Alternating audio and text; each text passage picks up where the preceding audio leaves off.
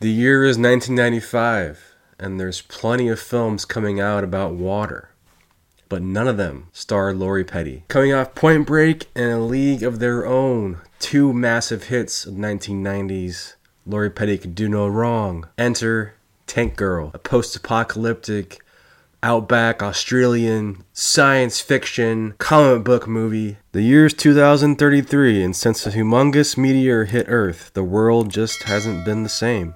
No movies, no cable TV, no water. A mega villain, Kesley, played by Malcolm McDowell, the leader of Water and Power, holds the world in his grasp since he controls all the H2O down to the last drop. Or so he thinks.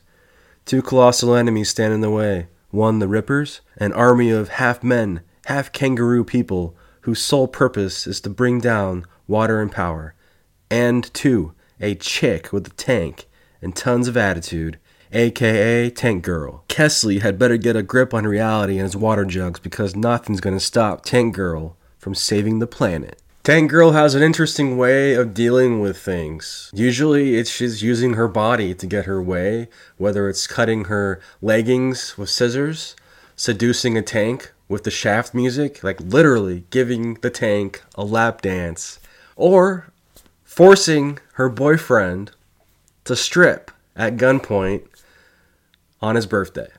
I'd like to go into the plot of Tank Girl now, but there's not much plot at all. The best I can come up with is Tank Girl is a revenge thriller, sort of water protection, environmental feminism movement of the 90s. Wrapped up in this nostalgia 90s bow with animation and live action. Also joining the cast are Naomi Watts playing Jet Girl, and Ice-T playing one of the Rippers. Like, literally, Ice-T in kangaroo prosthetics is an experience. If you can let go and have a few drinks, I think you will enjoy Tank Girl. If you're looking for some high art comic book heroism that we have in today's MCU, DC, I think this is not for you. Tank Girl has developed a following along the way. I think if they were to reboot Tank Girl, she would be perfect as an animated series, sort of like they've done with Harley Quinn. Yes! What do you say we blow this joint?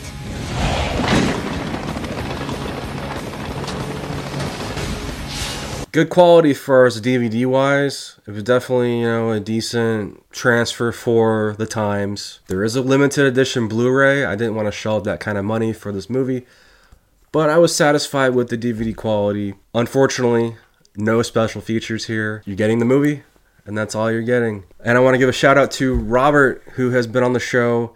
He recommended Tank Girl. He said it was an experience, and he was right. So thank you again, Robert, for the recommendation. If you guys out there would like to recommend a movie for me to review, leave it in the comments below. And have you seen Tank Girl? What did you think of it? Does it still hold up? Are you one of the cult followers? Or does the movie just not do it for you? Let me know below. And as always, this has been Return of the Disc. I'm Dan. For more Return of the Disc, visit returnofthedisc.com. Check out the audio version of today's show, available on all major podcast platforms. And be sure to subscribe to the YouTube channel.